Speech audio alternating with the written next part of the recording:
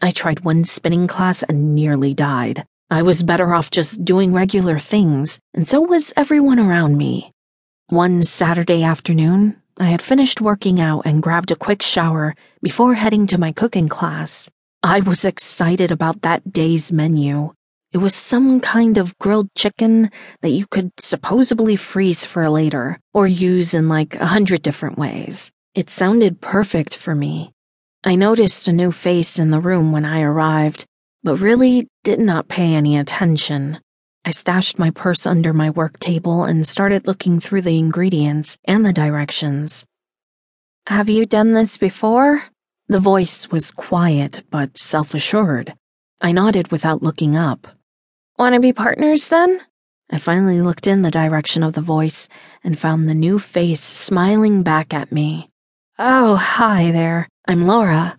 I offered my hand. The slight young woman grinned back at me, the diamond in her nose glinting under the lights. She had long blonde hair and dark green eyes.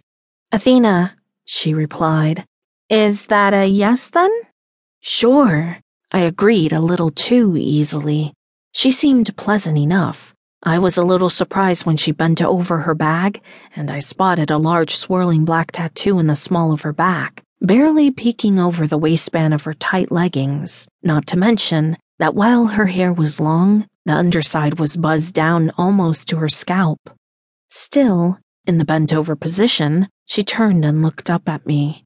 I flushed pink and looked away, embarrassed to have been caught staring at her.